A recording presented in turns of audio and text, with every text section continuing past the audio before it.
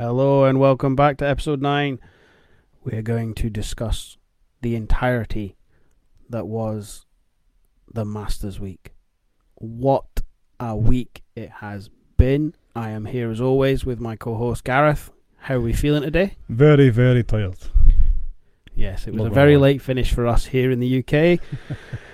What was it? I think I went to bed at 1:30 in the morning. Yeah, it was about 3. You stayed up for all the interviews, did you? Everything, mate. Oh, I just got the buzz, and after what happened, I just couldn't go to sleep. Just saw, watched everything, done a bit of work for the podcast, obviously, as well, as needed, and yeah, I'm fucked, man. Yeah, we're here on Monday morning now, so we made sure that we could get all of the footage in, take it in, soak it up, revel in my victory of my pick, and just so we could do this review properly. So I suppose we better start there then. I won, I was right, you were wrong, get it right up, yeah. Tom's pick was obviously the winner. Vamos Rambo! My pick. He was at home comfortably watching it too. Yeah. That was... He was on a phone call, wasn't he? Oh, we'll come to that. Don't worry, we'll fucking come to that. But yeah, my pick, McIlroy. I mean, I've said to you for years, right? And you told me I was being harsh about it. But I would say for the last sort of 5 years, I've said to you, Rory McIlroy is the biggest letdown in golf. Letdown's such a hard way to describe it. Yeah. It's a disappointment because obviously I think even as me, not the biggest McIlroy fan in the world, I want to see him win the Grand Slam. I do want to see him do it because there's only ever been 5 to before that have done it. And in our generation, up until this point, from sort of when Tiger started having his issues and was unable to be on the course, Rory McIlroy's been the best golfer in that period of time. Yeah.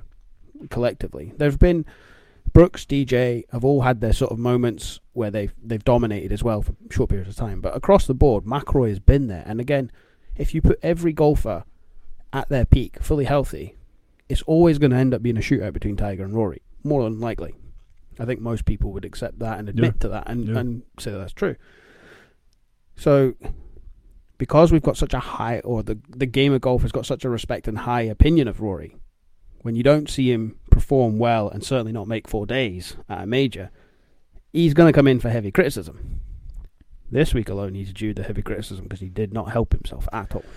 No, absolutely not. But like you say, we'll get onto that in more detail later on. I mean, I say letdown, it is harsh, but you build up over these tournaments and you get to the first major of the year and everybody in the media, in the street.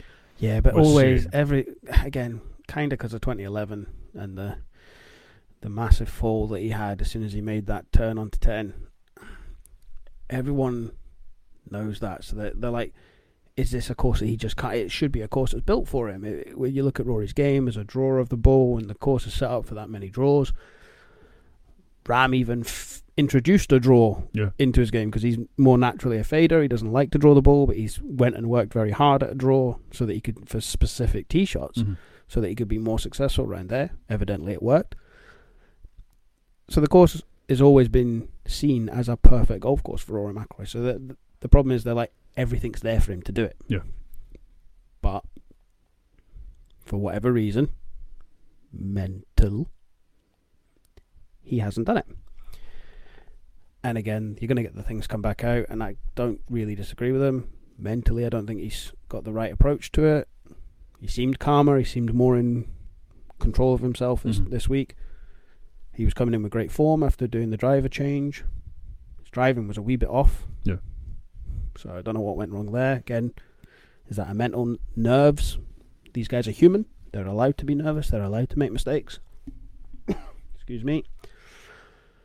I don't think he's got a caddy that's going to challenge him enough. But I don't think he wants a caddy that's going to challenge him. That's the thing. I mean, you've had that question for a few years now. The fact that his best friend Harry is the caddy. And it's nothing against the caddies that have caddied for Rory. No. I don't think... Is there a sour taste in McIlroy's mouth in terms of caddies from obviously, I can't remember the name of the guy that he'd had, but he'd always been his caddy up until like 2011 when he got rid of him, or in the couple of years thereafter, because of what happened again on the back nine in 2011 at the Masters, where you'd have thought, if we're big fans of Billy as a caddy, there are other good caddies out there. Bones was always, even Jim Furyk's caddy, couldn't name him, but you always like to see the bird. But big moustache, So these guys, and even Steve, that used to be Tiger's caddy Steve for many Williams. years, these guys would have grabbed a hold of him at that point and said, settle the fuck down. Let's get 3 wood off the next tee. Let's get a wedge in our hands, because we'd like a wedge in our hands, and let's hit the green and 2-putt, par, and we'll start again. Rory's never had that. He's not always needed it, because sometimes he's just that good that he'll play a game of golf and he's head and shoulders above the rest. But when it comes to the pressure pot, that is a major, he just doesn't seem to have that sort of support in his corner. When you look at the overall form for over a span of, like, say, 5 years, or somebody like Billy, he's been underwhelming. Yeah, something like Billy, like, you see his approach that he's got with Matty.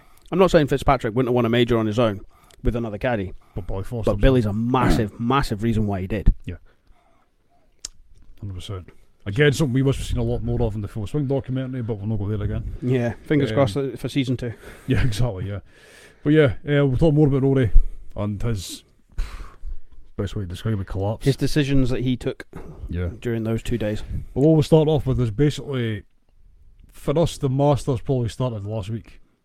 Yeah. I think for most people it does. Because you had that period, like even before the Sunday when we recorded the episode for the build-up for this week. The only real competition that was on before it, obviously, you had the Valero for the PGA. I'm not interested whatsoever. No. So I sat and watched 3 Day of Live. Yeah, I watched the last. And I think Liv probably got a lot of good coverage from it. Yeah. But then you saw Brooks play well. Against Munoz as well. That was close, man. Yeah, but watch Brooks play well, and he looked hungry. Yeah. And coming into the Masters, that just gave me a little bit more excitement. It's like, oh, this could be fun, and it did turn out to be that. Yeah. I think we've got to give big kudos to the committee at the Masters. Yet again, another very successful competition put on under some very tough conditions. Yeah, Jesus Christ. They had a lot of obstacles this week. I mean, that could have caused problems for us, recording as well. Well, we weren't sure if it was going to go into Monday, and then with working requirements, this could have been recorded on Friday this week. Yeah, best case scenario would have been a Friday with a Saturday release, which isn't ideal for us. We want to keep bringing you stuff the days that we promised, and thankfully after the finish last night. Yeah, so Sunday, they put everything in place to deal with getting a Sunday finish, which realistically, if you watched Thursday and you watched Sunday, you'd have thought the competition went without a hitch because it was finished at the exact normal times and in sunlight as well, which is always nice. But that Saturday weather was just horrendous. Yeah. And then obviously Friday later on, you had the thunderstorms and everything else like that, and then the tree falling down. 3 trees falling down. Sorry, yeah. And not just like snapping and then keeping the root. The whole thing came up, turfed up the lot. Yeah. So thankfully, no one was hurt as well, which is always a great thing. You see the footage, like the 3 trees come down at once, the crowd disperses and moves out of the way, and you see one guy. They're just not fucking paying attention or thinking, this is it. It's my time now. If I'm going to die, where else is it? I'm an old guy. There's no better place to go. I'm going to die at Augusta. Thank you very much. Looking over saying, no, let this guy live. You know what I mean? 3 trees. Just missed the guy. Savvy did an awful lot this weekend. Oh, definitely, man. Yeah, he'll feature heavily this episode as well. Yeah. But I started for us a week ago. But like sort of coverage wise and excitement starting to build. Yeah, you get the on the range coverage here at Sky. Yeah. Right, I'm going to mention this now because it's been I figured it out, but I noticed this very early on. Yes. During the 4 days of golf. Yeah.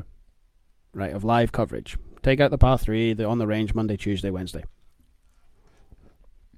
Which golfer did you see the most on TV in this country?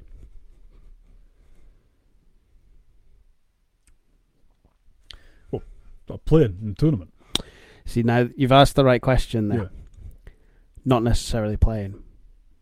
I didn't see him hit a single shot I don't recall watching him hit a single shot, but I saw Tony Finau way too much this week because he was on the Sky Delta partnership advert. Yeah. I saw him more in the advert than I did on the TV. I think that's a shame because I like watching Tony Finau, but he obviously wasn't playing well. I think he finished level par. No. But I just found that funny that it was because he's the head for Delta's promos and stuff like that. No. So all I saw of him was on the Delta, on his airplane, telling the story how his dad said we can't afford $7 every week, so we're gonna have to build our own driving range in the garage. Again, going back to the Full Swing episode there. Yeah. So no, I just thought it was funny. So that's a good point actually. We didn't see a lot of him at all. No, I can't remember anything of Tony, to be fair. No. Did you catch any of the drive, chip and putt? No, I missed that. I saw a little bit of the highlights late on Sunday. Yeah. But I think that's, again, it's another thing that is added to the feel of the Masters because they do so much within the game for the kids, 7 to 15-year-olds. So it's always good for them to get the little bit of light shine on them. And then you've got the on-the-range stuff, which just really starts to hype up the adrenaline for the competition starting. And it was really good to see that Liv boys walked onto the driving range, PGA Tour players hugged them and welcomed them, apart from Patrick Reed, because no one does that. No one likes him. And quite rightly, no one fucking likes him. I do have to say, early doors though, he had a wee bit of a tear yesterday on Sunday, and it was very nice to see him drop shots. You were shitting yourself. Yeah, I was. And as you like to call him, Stealth 2 Steve. Yeah. Our good friend from the Craig Knowles episode, Stephen Devine, I was messaging him throughout the coverage on the last day, and obviously Reed started making moves, and he told me if he gets anywhere fecking near that top board of the leaderboard, I am throwing the remote through the TV. Don't worry, he'll fuck up. He's not playing well enough at the moment. So yeah, I never had any doubts, and then he obviously bogeyed 14. I was like, there we go. That's him putting back in the box. Welcome back, Mr. Reed. You fucking prick. But yeah, so the par 3 tournament. Now, well, do you want to do the dinner beforehand? Oh, well, from what we heard, it went without a hitch. It went without a hitch. There was no issues apart from it was obviously clearly noted that a certain Phil Mickelson was very muted and sort of kept himself off to the side. Didn't really want to interact.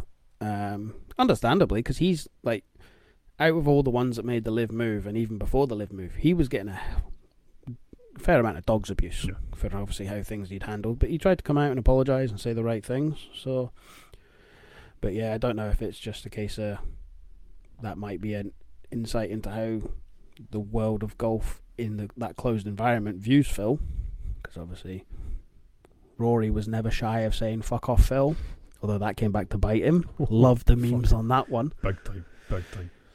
But yeah, so yeah, the Masters one went without a hitch. Even like Faldo, when he was being interviewed about it, said the only thing that was really spicy was the tortilla soup, which we still don't have any idea of what a tortilla soup is. No, I don't get any of those, to be fair. Well, I think those guys in that room in the chef does, but yeah. Again, I was going to ask you later on, but Faldo obviously joined Sky Sports this year for the main coverage. Yeah, I didn't hate his coverage, his commentary. Look, he's a 3-time Masters winner. He's got a hell of an insight into that golf course and what it can do to you and how it plays and what the guys will be facing and looking at. So yeah, I think that was good. Yeah, not much more I could say other than that. I think he was fine. Yeah, it was great seeing Butch Harmon back. We're going to talk about commentary. Yeah, as a couple of one-liners that you had in that as well. I just love having Butch back on Sky TV. It's sorely missed, but it makes it, I think, more special now that he comes back for the Masters. Yeah. He kind of makes an appearance on the Open, depending on what his schedule's like, so it's good. And US Open and PGA is easier to get a hold of him because he's in the States. Yeah, based out of Vegas, is he? Yeah. So, like I'm saying, the excitement just kept building the closer we got to Thursday. I don't ever talk too much in my life, to be honest with you. Yeah, the phones were fairly hot. Mm-hmm. But yeah, so we've got the par 3 competition on Wednesday. I was again like we were just speaking before we started the recording here. It's again another one of those unique additions that falls within the Masters. That obviously it's not been on for the last 4 years because of either weather or COVID and things like that. But they got the better of the weather this week, so they were able to have it in full flow. And it's great to see the guys be able to relax, get the family involved, get partners involved, and just have some fun before 4 very, very intense days. 2 for some. I'm going to have that dig all week. But, yeah, it's watching Bubba hit a hole-in-one and then get to have some celebrations with his kids. Yeah. Seeing Seamus Powers go Back 8 and 9 back-to-back hole-in-ones was insane. Then you sort of mute the TV when Gary plays on the course. He was getting one of the spectators shite about his weight. Mm-hmm. He's on about He's on about like the undulation of the green. He might bring him on to level out, basically. Like, what? How old is he now? Is he in his 90s yet? Yeah, he's 90. Yeah, 90. That's right. Yeah. So fair play to him. Like he all these 1,000 sit-ups that he's done in his life. We took the piss in another episode before on about kind of Mr. Fitness and all the rest of it, man. But he's 90-year-old. It's kept him where he is today because of it, and that's fair enough. It's not that he does it that I ever have an issue with, or that he promotes it. It's the fact that it's literally the first thing out of his word. Like, you could be an interview going, "Hi Gary Player, how you doing today? How you feeling?" "I'm amazing. I do 1,000 sit-ups a day," and then sit and then get on the floor and proceed to do 10, and then stand up and say, "Smack me in the stomach. Go on, hit it. Feel how hard my..." And so yeah, and it's the same thing over and over again with him. Yeah, like he did it even on the court, like. And it's great that he was trying to interact with the young kids and keep them sort of involved in the whole thing and the fun atmosphere, and then telling them, right, put your arm over my neck, come under the ropes, and I'll lift you up and show you how strong I am at 90 and stuff like this. But he did it on like almost every second hole with a different child, and fair enough, got no issue with that. But it's the same trick every time. But he's become a bit of a showman now. Yeah. So we sort of not slaughtered him, but made a point that he does go on about the same shit. But the guy's won so much in the game of golf. He's got this personality that we all know. It's Gary Player, you know what that's. Oh yeah, he's part of the Grand Slam group, so yeah, he kind of has the right to be able to do that. But it's just the same time, when the Masters is coming round the corner, it's great. You're all excited, but in the back of it, you always know Gary Player's coming too. Yeah. So, but yeah, so regarding the par 3, enjoyable watching, loved it. Always. All the families not getting involved. Caddies, the wives, girlfriends, kids, whatever, was good. Very relaxed atmosphere as well for some of the players. Like you said, it's ideal for the start they're going to be able to go into. Yeah. One thing I will say, previous episode, your main point was one thing you do not want to do is win the Masters is win. You don't want to win the par 3 because it's the Kerr. Tom Hoagie. He won 6 under. Was it 6 under? He 7? won 6 under, mate. Yeah, 6 under. He won by a shot.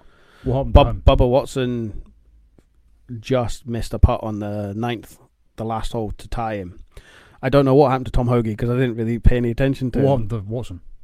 Well, Watson missed the cut and blew up, but Watson is at that point in his career where I don't think he would have cared if he'd won the par 3. I think he'd have fully enjoyed it and not worried about it. Oh God, that means I'm not going to win the main tournament. I think he knows his golf game isn't there to do it. He's there as a past champion. He's there to enjoy the fact that he's there as a past champion. It's not that he's retired from competitive golf, but I think he knows he's on the downturn on that. Yeah. So I don't think anyone really thought Bubba Watson was going into it going, this guy's really going to contend this week. Whereas like Brooks, you always, and DJ to an extent, thinking as a recent past champion and still in control of his game to an effect, although he's not maybe so much right now, you're thinking if his A game turns up, he's going to win. Yeah. And like Brooks showed, his game was good enough until his putter went very, very cold on Sunday that he was able to win that competition. Bubba Watson wasn't in that sort of discussion, and I don't think Tom Hoagie was either. No, he won the par 3 and he missed the cut as well. So, yeah. So the curse continues and lives on. Fine, much fun. But yeah, I mean, Hoagie won it by a shot, like you said, to Watson. You called them it, to be fair. So, Thursday arrived. Like a kid in a candy shop. Holy shit. Yeah.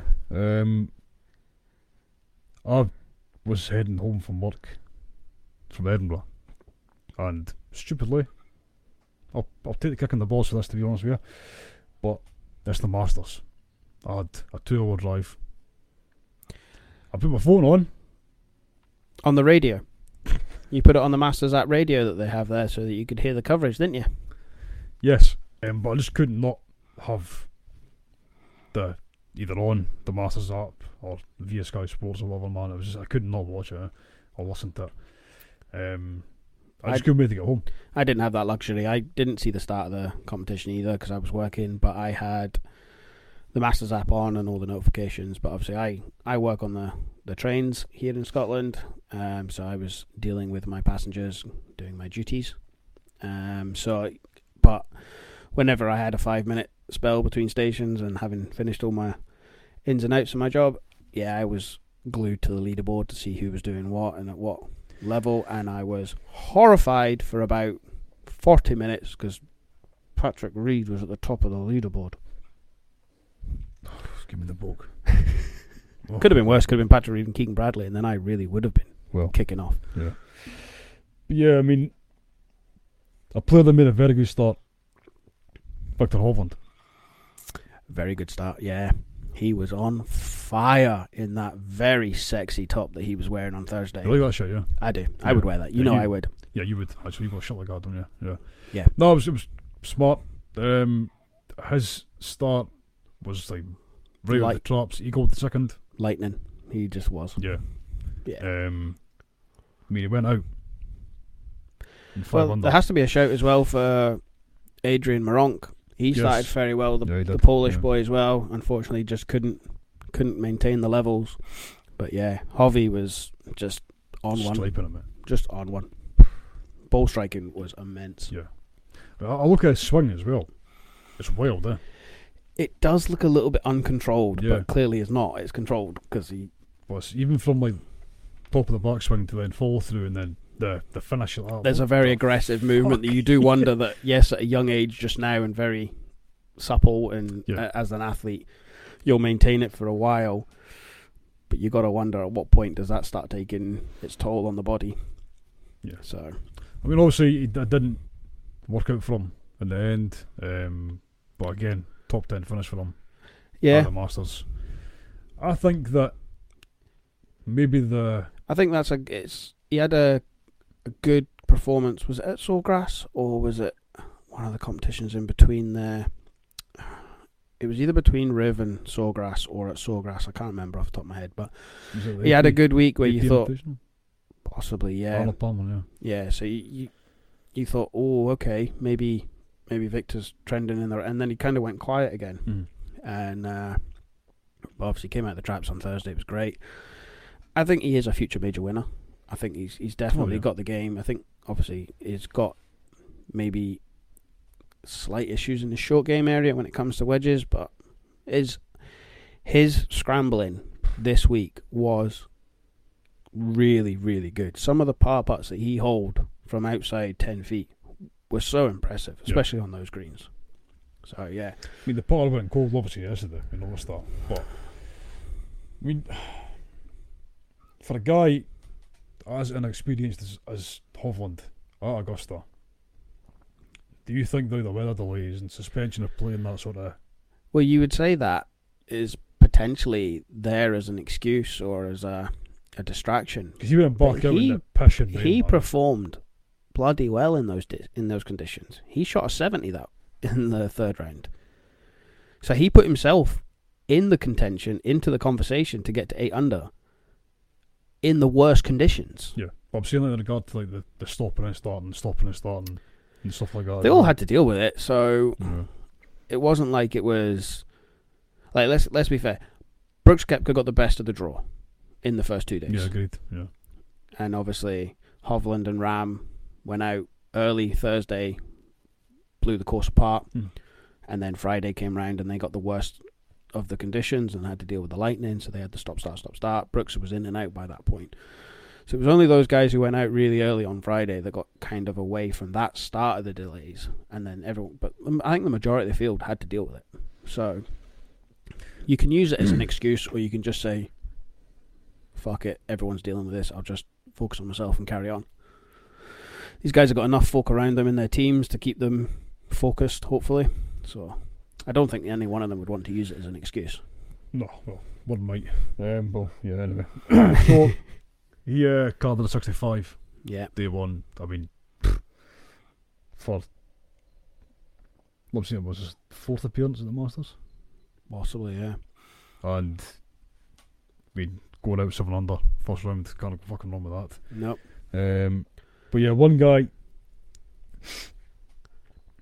Wait, are we getting on to him now, or are we going to stay with the other person who shot 65 that day? You take it away with that, but yeah, he needs to be mentioned because it's quite a. I shat myself on day one after You the did? first hole. Yeah.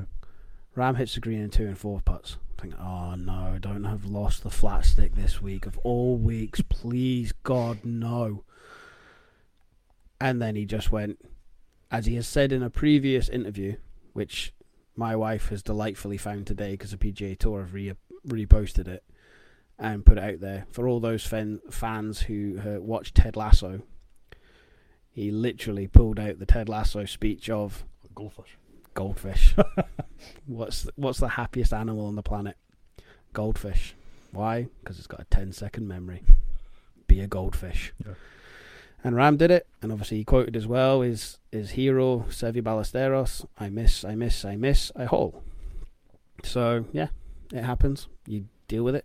And it was the first sort of telltale sign that, yeah, his biggest weakness is always his temper and his ability to not let go of certain bad shots or unfortunate circumstances.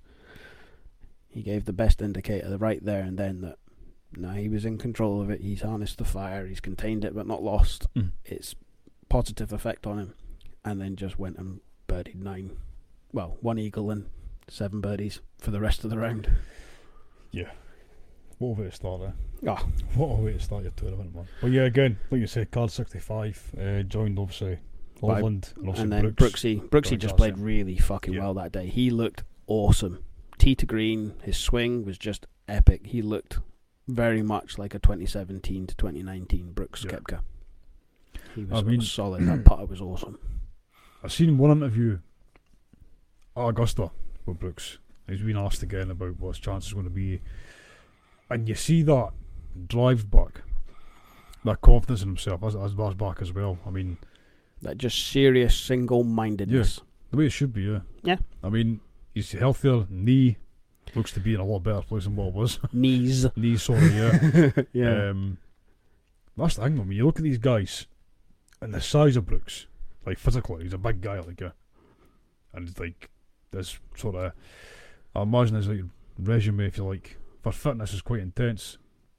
It's going to take its toll. I mean, you look at Tiger Woods and look at him. Look at Bryson. Look at Bryson as well. Bryson did that massive uplift in weight, and then the swing speed came up, and he was fine for a few years, but there was always that thing that was going to be told to him, and he thought he could always avoid it from happening. But you get one injury when you're that intense on your body, and it just avalanches down. Yeah. One issue becomes 2, becomes 3, becomes 4. In Tiger's case, becomes 95. Fuck. So, and he's now lost a bit of weight, changed his diet so that he can be healthy again, and now start trying to find his golf swing. So, has he found it? Not this week, he didn't. Wait, even on Liv, he's not been performing at the minute, eh? No, but again, he's been going through all these, and like he spoke in his pre-tournament interview, he lost his father last year, so there was a lot going on in the background for him, plus he had all the injuries, and he was then trying to find out how to get back to his best. So he had a big character learning curve last year. I think he's through the character learning part of it. He's just got to find the golf swing now that's going to be more consistent for him. But he did say, like he said, the week beforehand in the Liv Comp, his game was trending in the right direction. It wasn't making massive leaps, but he could see the positives, and I think it was there to be seen. So, He was getting but he'll get it tight because of obviously the par 67 comment that he always he'll live to regret. So on Friday. But he again in that same interview, he said, "I'm not going to hide away from it. I didn't word it correctly. I shouldn't have said it that way, and I got duly ridiculed for it. But he was going with a confident attitude that if his game was as good as he thought it was at the time, that par 67 or shooting 4 days of 67 was achievable for him. So if he'd left out the word par, I think he would have been okay. It would have been seen as arrogant, and then probably would have got laughed at for, your arrogance didn't turn out to... But he wouldn't got as ridiculed as much because he wouldn't have been disrespected or seemed to be disrespecting the golf course as everyone thought he was. But yeah. Yeah, I was going to talk about this one.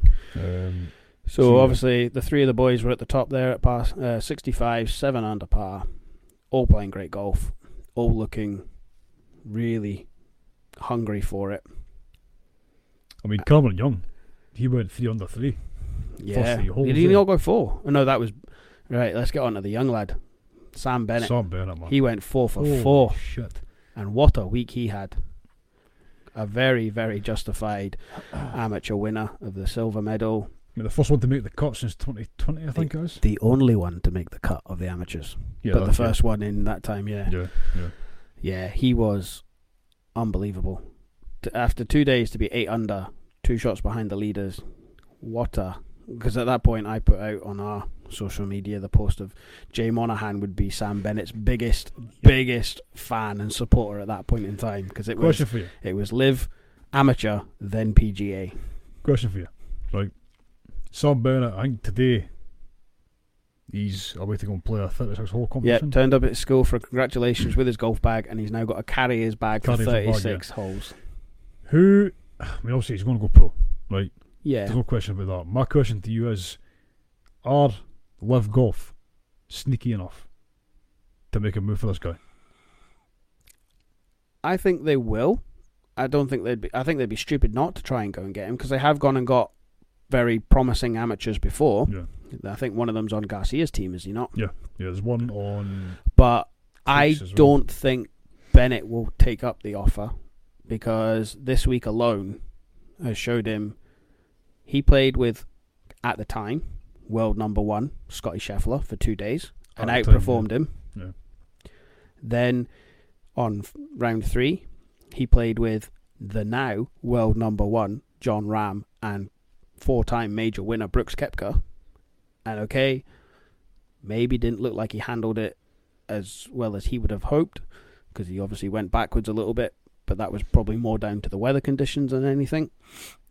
And then on day 4, played with 2-time major champion Morikawa and performed very, very well at one of the biggest stages in golf. I think he'll want to play the PGA Tour. I think he'll be hungry for that to start with. Not to say he may not go to live in the future. That's up to him. But I think he'll stay in the PGA. Yeah, I could be daft for Liv not to make an approach to him, to be fair. He just played so well. I mean... The putter let him down in round 3 and 4. He started leaving some putts short that you were like, that's amateur level short, where you're leaving yourself an 8-footer for par, where really you want to be leaving yourself no more than 2 foot from the distances he was, and from the way he was playing in rounds 1 and 2. Yeah. But no, he needs nothing but congratulatory. Oh, that's terrible English. He needs nothing but applause. I'll go with that one. My English is shocking. I'm the one that's knackered here, man. Holy shit. I'm the one with dyslexia. Oh, that's true. That's very true, yeah. Yeah, so he performed very well. We'll definitely see him again, I think. He's getting hyped up a lot at the minute, obviously. I mean, quite rightly. I mean... Yeah, he's trendy at the moment. Yeah, he's trending, like you said, man. I think that being the first one to make the cut since 2020, the only one out of the... Was it 6 of them? 6 amateurs? Yeah, 6 or 7. I mean, he blew them away by 8 shots. He finished 2 under. I think the next one was 5 over. Plus 5, yeah. And that was after 2 days. He went on for another 2 days and still stayed under par. So to get in contention on the Friday and Saturday and that as well. I mean, Sunday, right, fair enough. Sunday the Masters for an amateur. Well, just look at the applaud that he got from that he got from the patrons coming up 18 and then walking off 18.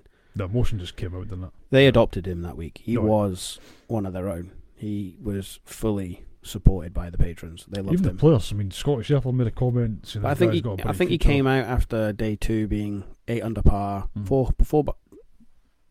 four shots behind Brooks. Do you think you can win this? And it wasn't I'm going to win this. Yes, I think I can. And that was enough to say that, yep, he's got the confidence to try and not back down, and he's going to give it a go. But he's humble enough to know that where he is. Yeah. And obviously his backstory really helps. His father dying from Alzheimer's, and he's got his father's last written words tattooed on his arm. Don't wait to do something, Pops. So, yeah, everything was there for you to like him. Yeah. And I think it was hard not to. Yeah. It was good to watch. I mean, obviously, in the carbon last night, getting a silver medal and that. He held himself really well. He really did. Because that's a nervous area, Yeah. talking in front of camera. That's got to Young be lads nerve-wracking. speaking to you. Yeah. Oh, man. And you're sat beside Jon Rahm, Scotty Scheffler, world number 1 and 2. both now got green jackets. Yeah. So, yeah, he handled himself Yeah, it really was well. good. He was Really nothing good. but class.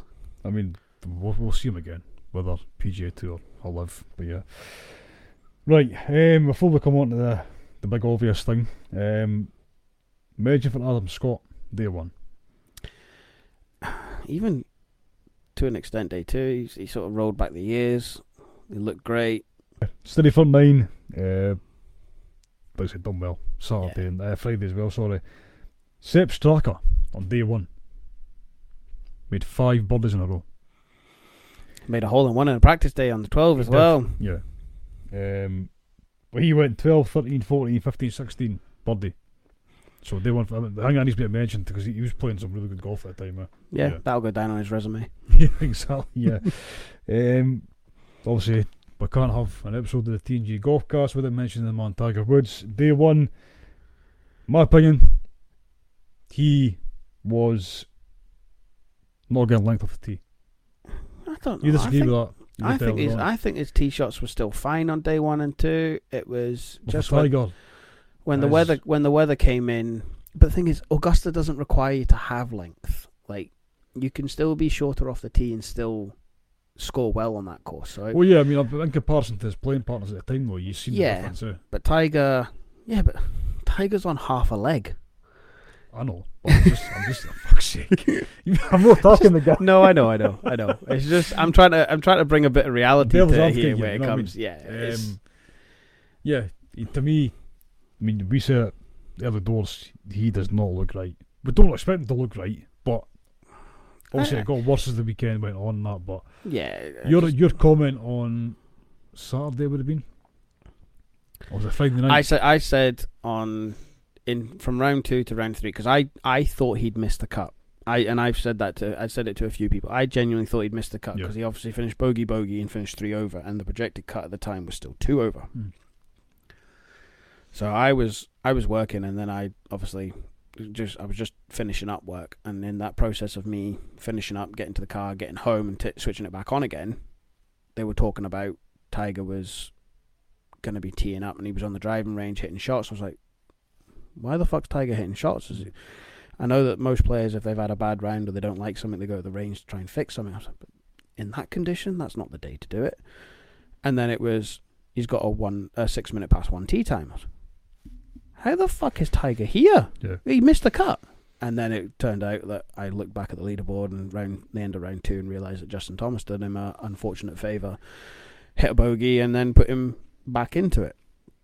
I think it would have been better for Tiger that he missed the cut, just for his body, because I think it would have maybe hurt his pride more so on Sunday having to withdraw than making the cut and playing the 2 day. Like, Yeah, the footage. I think he could have handled missing the cut more than having to withdraw. Yeah. Just with his mentality, the way he likes to play the game. I will say I was terrified for him on Thursday as well. Coming up 18, hitting that tee shot, having to stand in the bunker, one leg in, one leg out, and his bad leg being the one in the sand to hit the shot up, the second shot up 18. I was begging for him just to hit a 5-iron 30 yards to his right just to get away from the bunker. Yeah. Play safe. Just take a bogey. Don't hurt yourself. Don't let this be the last shot we ever see of him. I was horrified. I thought, oh God, he's going to hurt himself. Please don't do it. And then he pulled off a miraculous shot and hopped 3-4 times in the bunker on his good foot to save himself. But that could have just gone so badly wrong. Yeah, I mean, the footage on the end of him too. Like, Watching him walk up hills, he was just, you could see the limp was just there. So, as I said to you before, or before we started recording, Tiger needs 4 good weather days at Augusta to be able to play 4 days of golf. He needs a bit of heat. The more the merrier for him, because it will stop his back from season. And he needs no rain whatsoever and very limited wind, because 4 days of just walking that golf course will beat his body up no end. I think that's clear for all to see. So once the weather dropped to the cold temperatures that it got on the Saturday and towards the end of Friday, it only sort of left you thinking, this isn't going to go well for Tiger.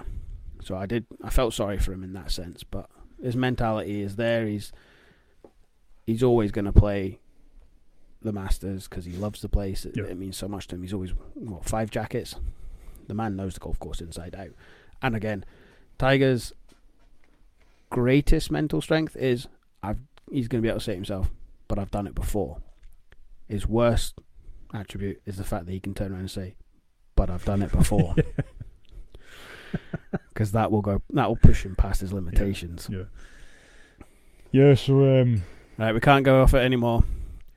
How did Rory McIlroy get on? Jesus fucking Christ, man. Slow start, bogey the 3rd, doubled the 7th. Hit an awesome tee shot on 9. He did. Let's not get past the tee shot on 9. He had a fantastic phone call with Trevor Immelman to discuss his tee shot on 9. See, when you see the earpiece going in, what were your thoughts? What the fuck is this numpty doing? Or, I fucking hope there's not a serious issue at home. Well, that came to mind for me. There's something up here. I really hope that there's not an issue at home with the wife and kid. But you then hear Trevor Immelman talking over the TV, and then you can hear Rory talking on the TV, and you go, what? The man who could potentially be the first player to join the Grand Slam team of 5 to make it a team of 6 in 23 years, 22 years, whatever it was since Tiger joined it, is taking a fucking phone call interview on the golf course. Now, that he volunteered for. That he volunteered for, that must be said. Well, I will take nothing away from the guys who put it in place and wanted it to happen, because it is a fantastic insight for the amateur, for the viewer, to see what goes through the mind of these guys when they are approaching shots. My issue is Rory McIlroy doing it with everything that's on the line. Do it in a PGA Tour event, fine, don't care. You want to win it, that's great. But if you don't, okay, you move on to next week. It's the first major of the year. It's the last major you need for the Grand Slam. Why the fuck are you allowing your focus to go elsewhere other than on the golf course? Would Jack do it? No. Would Tiger do it? No. Would Player do it? Yeah. Yeah, he'd probably do every fucking hole, every shot. But but at the peak of his golf, trying to win a competition, I actually don't think he would. Would Jon Rahm, Brooksy have done it this week? No. Would even Victor Hovland have done it? I don't think so. When you talk about the mental focus these golf players have got, right, and how single-minded they are, like they've got the ambition, they've got the drive, they've got this and that. Rory McIlroy could have made history. He could have completed the Grand Slam. And he is the legacy man of golf. He wants to be the legacy of golf. That's what his whole thing is about. His career is about creating a legacy in this game. The shining light of the PGA Tour. And he volunteers to give a shot-by-shot rundown. What then even stunk about it even more so for me was he spoke about, I've got 125 yards left. That's great. I've got this shot in the bag. It's just a wedge. And then failed to execute the shot. It was online, but it was never up because it didn't get the top tier and rolled back down. And he left himself, 25, 30 foot putt for birdie? Missed that. How'd he get on with his par putt? Jesus Christ. Now, one of the things that I've said to you years ago, regarding Rory being the biggest letdown in golf, blah, blah, blah, his putting back then was terrible. Mm-hmm. His putting is vastly improved at the moment. Yeah, but this week, mate, the two clubs that he's been complaining about the most God, came back to bite him. His driving was poor, his putting was not at his best. By his standard. Whereas... again, bogey on the card. Yeah. If you put it in comparison to Jon Rahm's driving this week was outstanding. Yes, he missed a couple, more so on round 3 in the bad weather. There was a few got away from him where he had to shout for. He only hit one, and I'm not even going to say it's a bad drive. It was a poor drive down the second. But it was still long enough that it carried the bunker and then ended up in the pine straw. Now, he got lucky with the lie and he got lucky that there wasn't a tree in front of him. But he was still able to get to the green from there. Thereafter, his driving was just on point. So solid.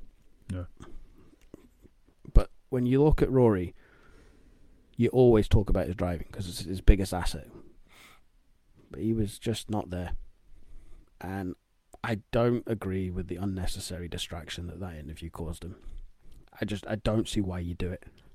I think he's going to look back after this weekend. No, he's not performed. Yep. And he might think to himself, another chance missed, and now he's going to have to go 10 years since. That's like 10 years. Well, he's still got obviously other majors this year that he can contend for, so he might still break that 9-year without a major. But the Masters is a special one. 10 years before he can get the Masters. Scary. But this is the choices that he's made. He's got to live with them. It's really easy as an average amateur to sit here and criticise him, though, isn't it? Yeah, that's true. Yeah, but no, I just know for a fact. Like I don't like. I compare it to like Tiger specifically at his peak. There is no Tiger wouldn't even speak to fans. No, I barely thought he would probably talk to his caddy. Like Tiger was just so, I'm in the zone. That's it. You do not see me now. So, and there'll be people that didn't mind the interview because they'll like the insight and everything like that. And like I said, it was a very good insight. But do it on one of the practice rounds. Yeah. Get the camera out with him. Follow him down. Have a full-on conversation. Time and a place, man. And then show that footage after he's hit his tee shot on 9. Oh, by the way, we caught up with him on Tuesday and this is what he had to say. Do it there and then, not in competition. And I know that the precedent's been set because they do it in the PGA Tour, they do it on the DP World Tour where they do on-course interviews and stuff like that, but not so much at the shot. Mm. They've maybe done on the PGA Tour, I think that was mentioned, but PGA Tour event against a major, there's a different level, there's a different expectation and a different pressure. I just don't touch it. And then to fail hitting the shot you were trying to hit. Yeah. I didn't even laugh at that, man. I didn't find it funny. I just we were talking to each other in just utter rage. Yeah, it was just pure rage at that point. Now, I mean, over the top maybe, but like obviously I backed them to win. That went tits up. But yeah, it was just it sort of showed what was to come for the rest of the weekend. They didn't make. Well, I said it, and I said it to a few guys at work that follow the game and that we talk. I said, after that, I hope he misses a cut, and I got my wish. Yeah, it's true, man. So yeah, Friday came along, and we were meant to see Sandy Lyle finish his last ever round at Augusta. He's on the green. He's on the 18th green. Well, he was just off, but yeah, he was at the pin. He was pin high. Yeah. I'll give you that. Unfortunately, and look, you and I have the same stance. I think it would have been nice if the committee could have just held off for 2 minutes, let him have his 2 putts, have his bow, have his moment with the fans, and then hit the klaxon because it was thunder and lightning. But unfortunately, when it's thunder and lightning, their policy has always been, at the first sign of it, they take action because it's the safety of the fans who are there in their thousands, and the safety of the players and all staff involved as well. So it was just an unfortunate. But I think maybe the smaller sour point is that they were able to stand at the green, debate it, and wait for an official to get word from higher up officials to say, no, you can't do it. They could have just done it in that time. Yeah. But he wasn't going to do it, so he got a DQ. And rightly so. You don't want to finish on a DQ. So yeah, we didn't get to see Sandy finish on Friday as traditionally should have happened. What a legend. What an absolute legend. He won the 1988 Masters, obviously. 42nd appearance at the Masters. Obviously been his final one as well. Legend for Scotland. Yeah. He beat Kalkovekia by 1. That bunker shot. Ridiculous, You've seen some great shots of that course, mate, but that was one of the best ones going there. Definitely. Yeah, we actually spoke about great moments in the game last week, and we didn't mention that. I know, that's a bit shocking. But yeah, Sunday finished the Augusta plus 20 for 2 days. I mean, but it doesn't matter. At that point, these guys you go to watch the nostalgia of seeing the guys from the past win. Larry Mize would have been the same. Yeah. The only one out of that sort of category that he's younger than these guys that's still doing well and able to sort of perform at Augusta is Couples. What are we on? Freddie Couples seems to always roll back the years when it comes. He knows he's not long enough and to compete with the modern day golfers, but he can still, again, because of the non-necessity for super length at Augusta, he can still get it around there that he can make the cut. Bernard Langer used to do it for a couple of years as well, where they'd make the cut and then they'd stay in the top half of the cut leaderboard and then maybe fade off towards the end of Sunday. But yeah, big kudos to Couples. Again, him and then Tiger making the cut meant that they then held the new record for 23 consecutive cuts made. Well, not consecutive, but cuts made at Augusta. So yeah, another record for Tiger. But yeah, going back to Freddie Couples, he had a great week. Whether you're a fan of him or not, I think over across in the States, obviously he's beloved. I love him. I think he's a legend, man. Absolute legend. Yeah. Round 2, Rory doing Rory things. Finished what is it? 3 things in life are guaranteed. Death, taxes, and McIlroy not winning the Masters. Frightened him, man. For a tradition like no other. No, exactly. Yeah. Yeah, the shocker. Obviously, we know now they missed the cut. Koepka get the momentum going. He shot a bogey free, 5 under, 6-7. But again, he got very, very lucky with that extra half an hour early tee time start. Yeah. Meant that he got none of the shit weather on Friday. So down though again. Oh yeah, no, you can only play with what's put in front of you, That's and he definitely bossed it those first 2 days. Bennett went out again, another 4 under round to get himself to 8 under. He was looking so solid, playing really, really well. So yeah, it was great to see. Friday was sort of, I think we've not really touched on Scheffler. Scheffler on day 1, he finished about 4 or 5 under. The putts he missed for birdies, he could have quite comfortably been 9 or 10 under on day 1. He missed a fair few chances, and then on day 2 he seemed to go a bit backwards. Because I think he finished at 2 under or something like that. But you've seen the frustration finally coming out with this guy, yeah. Normally he's like calm, cool, collected. Even if it doesn't go his way, he's sort of that happy-go-lucky guy. But this week on the greens, you've seen the frustration shining through big time, eh? Yeah. Looking to the caddy, Ted, the anger in his eyes. I mean, the mistakes he was making. He knows that he's better than that, but it's golf. It's the Augusta. Golf is the ultimate test of an individual's willpower, mental strength, and just relentless pursuit of perfection that can't be attained. It will beat you the fuck up, and it will always win. You'll get a few victories in the war, but it will win the war. And what one, especially when the round 2, the end of that was the suspension due to play, like we talked about. The weather came in when it was about 9 p.m. our time, so it would have been about back of 4 maybe. We're crossing Augusta. Yeah, so obviously there wasn't a lot of coverage on it. I think they only got 6 holes in. Yeah. For the because it was Rahm. Who did Rahm play with day 1 and 2? Justin Thomas and Cameron Young. Yeah. Yeah, they were on. I think they were on the 6th hole. So, and then the Clarkson went, and that was it. So that was that was play suspended, and then again they came out Saturday and tried and squeeze that round in quickly as possible, and the rain decided to go, no, fuck you, watch this get waterlogged. Even a golf course as prestigious as Augusta, with the equipment and the technology that they have, couldn't contain that rainfall. No, it just kept coming down, the wind. What I did like, and we've both commented on it, even the wife commented on it, on day 3, once they got stopped, Brooks and Rahm stayed around to talk with the fans, have a bit of to thank them for coming out in the horrendous weather that it was, to support them, and spent a bit of time with them, which was really nice to see. Especially in Brooks, considering that beforehand he would never interact with the fans at all. I mean, he's going through his bad patch, he's come back into it, but you've seen him like you said, interacting, having a laugh. Yeah. One of the fans getting offered a beer and genuinely taking a good hot second to think about, I could take that. I'm not going to play for the rest of the day.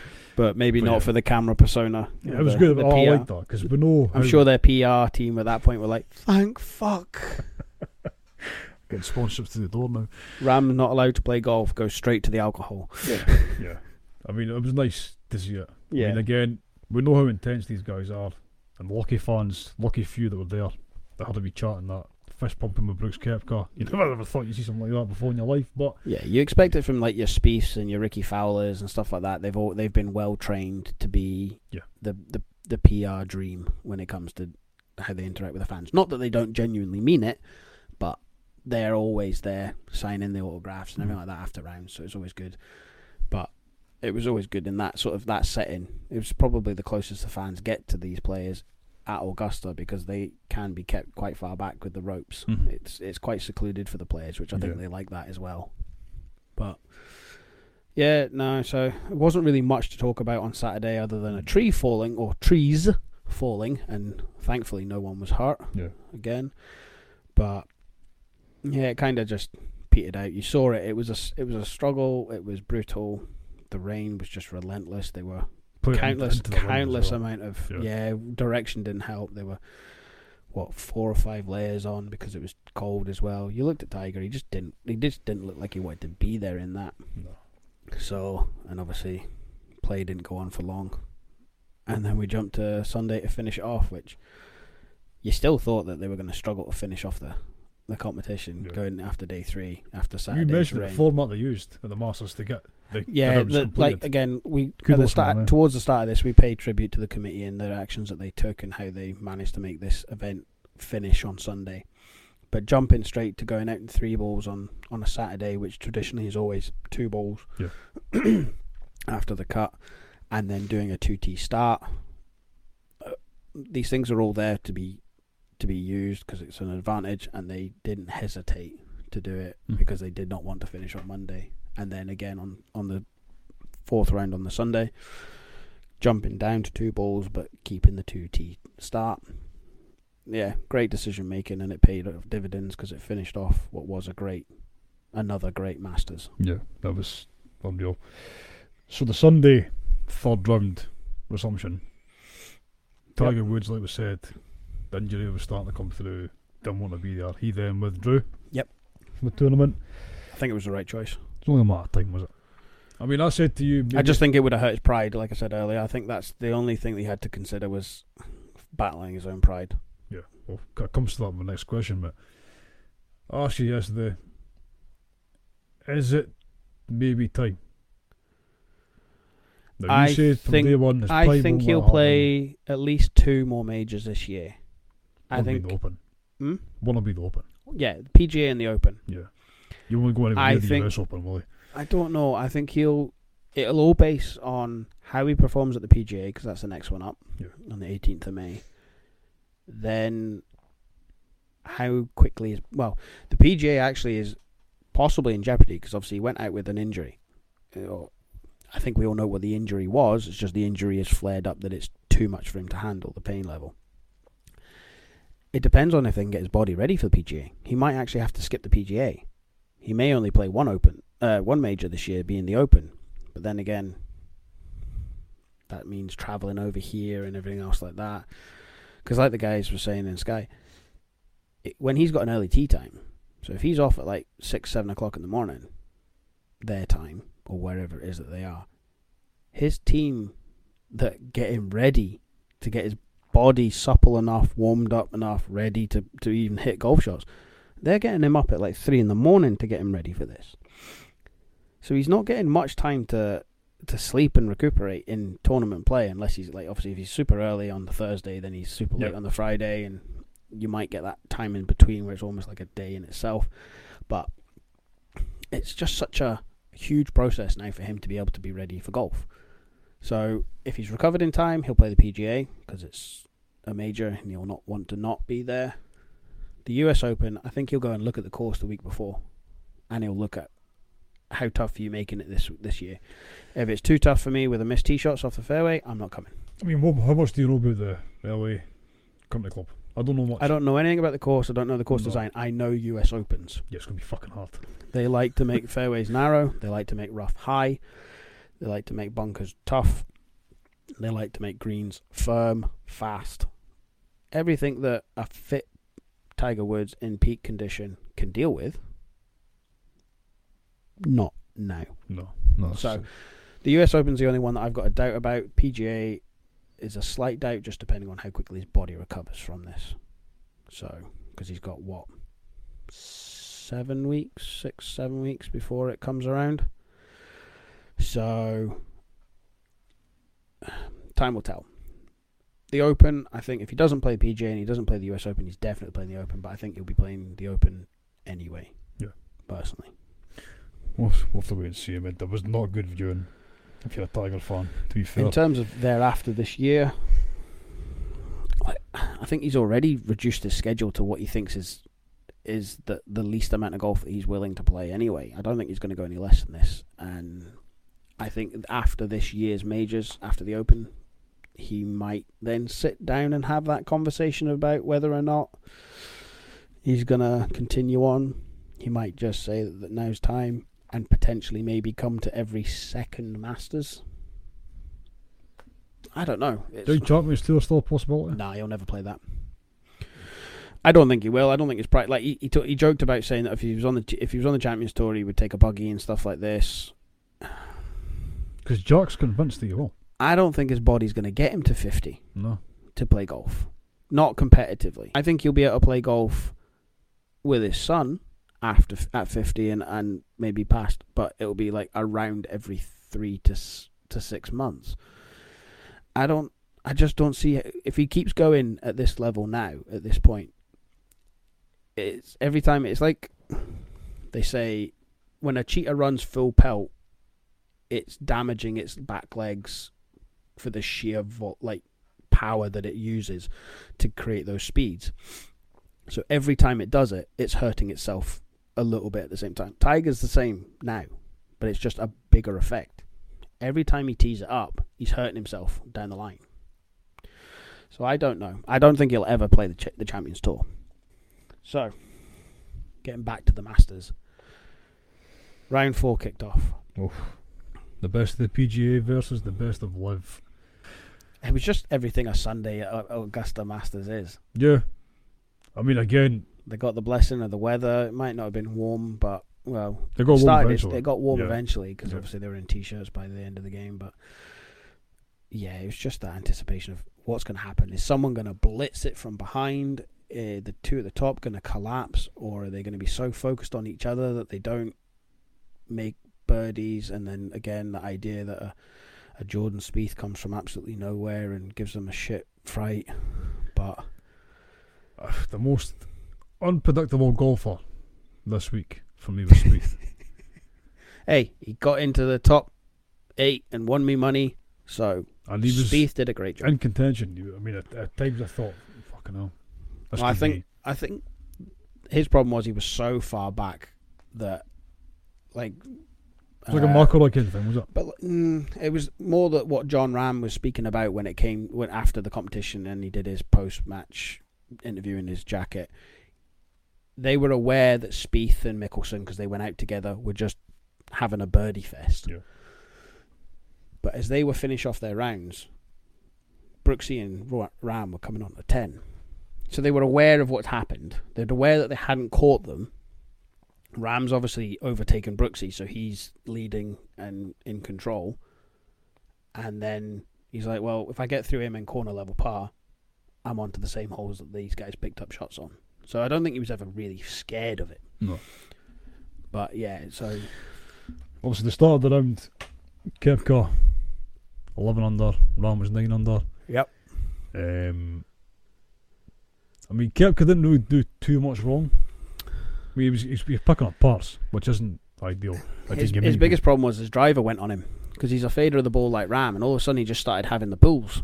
He pulled it left. He pulled it left. Even on the first, he went left. So he got the pulls, and it started to even creep into his irons, and the putter was just frozen.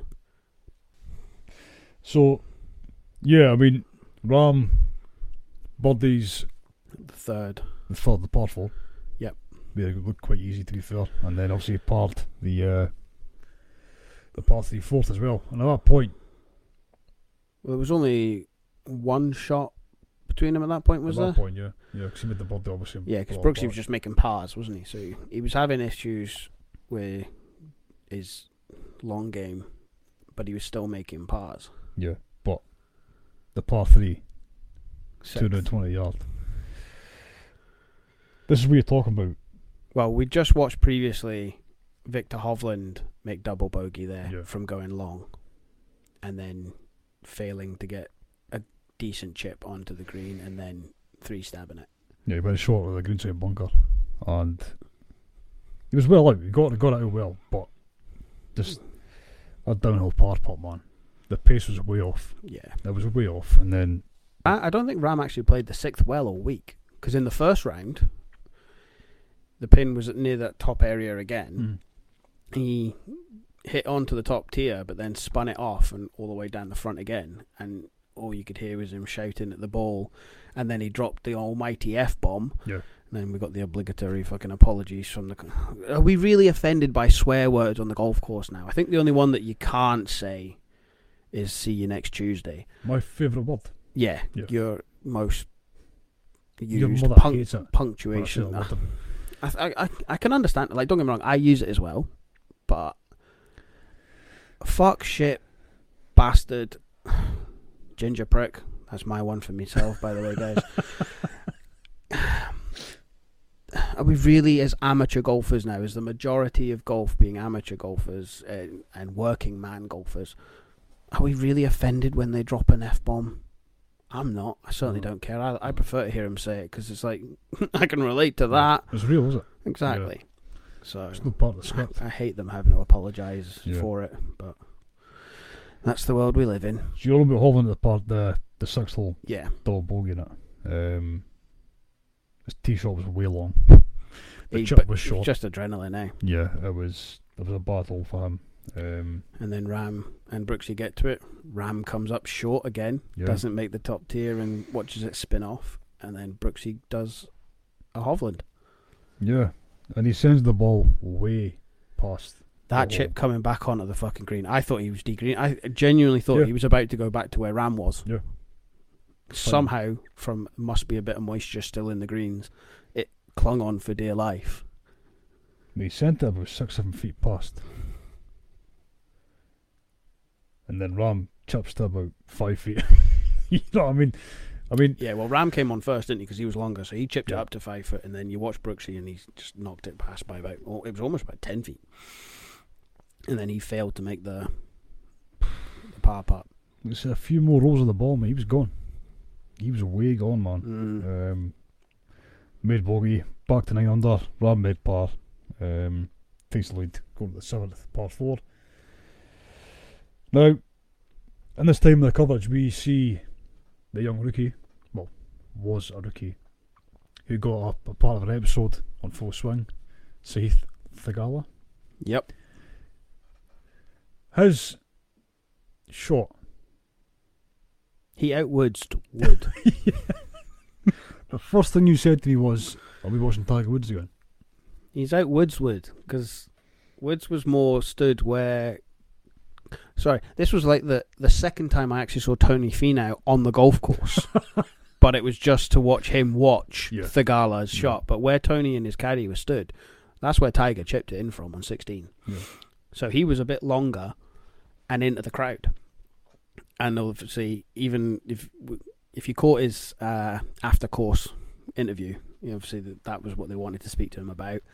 And they mentioned the comparisons to Woods, and he said, yeah, the fans were saying, yeah, do it for Tiger, chip it in like Tiger did. And he's just sitting there going, I just want to get this on the green and within 20 feet of the hole. I'm like, if I can get it to 20 feet, I'm happy here, guys. Just let me hit the shot. And then, of course, he hits it. And by his rights, he said he blacked out, just celebrated, and didn't really know what he did and what happened. Shot, man. Yeah, it was great to see that. It was another sort of special moment in Augusta, especially for him. But yeah, it was just awesome. You could see the ball rolling at the hole, and you're thinking, no, this is definitely going no in. This way. is great. So, yeah, I mean, again, the wife was incredibly happy there because she had him. As well. She had him inside 12 places bet, so she won. She took I think she put 30 quid of bets on this week, as same as I did. She took 55 odd pound back off of Rahm and Theegala. Right, so you keep mentioning the money that you and your wife made back. I made 112. Yeah, I mean, I think I put on about £30 worth as well, and I made back fucking 0. Same as Rory. Yeah, I made nothing back, man. And the more you mention these players about winning money back, it's starting to... Your best odds was Brooks, wasn't it? Because you had Brooksy to win it outright. Well, 40 to 1 to put a fiver on. It was due to get back 205. And up until Saturday, the cash out was 120 quid. You're not going to cash out. You had a 4-shot lead. Yeah. Well, no, sorry, you had a 2-shot lead over Rahm after day 3. But after Saturday, he was looking solid. Jason Day, who... He was going all right until the last sort of... wasn't even 36 holes. It was just like the last 27 holes. He did not have a good Sunday. No. He was 8 over for his day. Gone from 3 under to 5 over. Yeah. So, too many double bogeys on the cards for him. But it's one of those things. He was in that group of players. If he had any sort of shot or wanted to get a higher finish as possible, he had to play as aggressive as he could. And that always brings in the chances of failures. But, good to see him back on it. Oh, yeah. Good to see him back. Good to see him playing well again. Yeah. So, 8th hole, par 5. Rahm finds a fairway. This for me was the turning point. You did this say that, is where yeah. Rahm, I think he may have even slightly mentioned it as it was sort of like a momentum turning point, but this was where he took hold of the competition for me. Splits the fairway. Well, his tee shot Splits the fairway, but it wasn't the longest fairway because it was only like 275, 280 off the tee, which is not big for these boys, but if you put it in relation to the fact that the tee is all uphill, then yeah, okay. But he had 300 yards with his second shot to the green, and he was about 20, 30 yards short. But that third chip, that was a stonewaller. That was just a tap it in with your foot birdie. Brooks, though, and that's you where mentioned it with his driving. He pulled it left into the fucking forest yet again. He got out well. Where coincidentally, was that not where Rahm went last year when he, on the 8th, he topped his 3-wood or whatever it was and went left almost into the bushes, and that eradicated his chances. So from previous year, no longer being in contention for the competition on the 8th to taking hold of it was a nice little mirrored difference for Rahm. But yeah, Brooksy went left because he was still struggling with the lefts at that point, like you say, and then punched the living shit out of a 9. That was a good shot. That was a very good shot. I mean, at that point, I messaged you saying, he's coming undone now. Yeah, it did kind of look that Brooksy's round at that point became damage limitation. Yeah. Stay as close to the top of the leaderboard as possible. I think a shout out needs to be made that a lot of it, and Brooksy's always called it out and did call it out after his round, and he's always kind of struggled with it, and that's slow play. And unfortunately, Rahm and Brooksy had to wait on almost every tee shot because of Patrick Cantlay. The season amateur, right? One of the pet peeves for me is slow play. We go out for a knock. We go out for a kind of sweepy or a club comp. We're not playing for the Masters. We're not playing these big PGA Tour events. Slow play fucking winds me up. Something stupid. There's no need for it. Half the time, if you get up to just behind like a 4 ball, I guarantee you the mentality is going to be, I'll go one pace, thank you. They will intentionally slow down. That could be said for Patrick Cantlay. That was ridiculous. It's just his shot routine. He's so set in his ways of how his pre-shot routine should be, and he will not speed it up for anyone. And obviously, he's a successful golfer. He's won competitions. It's obviously worked for him. World number 5, is he? So. Yeah, but for me, he's slowly falling into the same bracket as Keegan Bradley. Your favourite. I fucking hate slow play. I'm fully in Brooks's corner on this one. Yeah, I hate it. Yeah. And it was fucking irritating to sit and watch camera footage of Brooks and Rahm stood by their bags waiting for greens to clear, shots to clear. And I think that might have even had an effect on Hovland because he was playing with Cantlay. And he had such an up and down round on Sunday that he was going into it thinking, I'm 2 shots, what was he, 8 under? So he was a shot behind Rahm starting and 3 shots behind Koepka. Yeah. He's in with a shot here. He's in contention. And he had to deal with that twat. Yeah. I mean, Brooks has mentioned it before in the past as well regarding slow play in regard to DeChambeau. Keegan, DeChambeau. Yeah. Reed can be torturous at times. But Cantlay, mate, I don't. I mean, you say it's a pretty short routine, fair enough, but there's got to be a limit, yeah? I think he had a fucking grey beard by the time he finished his round of golf. It's not for the coverage from Sky Sports as well. We didn't see a great deal of Cantlay. No. Because you saw the odd birdie and then you saw a bogey and then that was... Yeah, birdie, bogey, yeah. That was how he he not played a his fucking round. night home, but yeah. But, yeah, they didn't focus on him long enough to really show his pre-shot routine, but he can be, especially on the greens, he can be really, really tiresomely slow. Yeah. Scary. I mean, on that whole, Rahm made the birdie to put him back. Brooks saved par, but... He saved par, yeah. But he was 2 behind at that point. But that was kind of that was the tale of his story at that point. He was just saving pars, and then they get to Amen Corner. Yeah. Like I said to you, he's coming undone. I kind of seen the writing on the wall from that point. But you can't fault Rahm for not over thinking and not over celebrating, or he just kept his mind focused. Yeah, he knew he had to stay present. He had to stay, like you say, focused on what he was trying to achieve. He said it in his post-match round once he got the green jacket on. He couldn't go into that day thinking Brooksy was going to play as poorly as he did. You cannot think that, especially a Brooks at a major when he's said he's fit, he's healthy, and he's playing well, and he's enjoying his golf again. So he knew he had to chase him down, but he had to do it smartly, and he did. And obviously, they both made birdies on 2. Is that right? No, neither of them made 2s on 2. No, Rahm's first birdie was on 3. Yeah. And Brooks at that point had just gone 3 pars.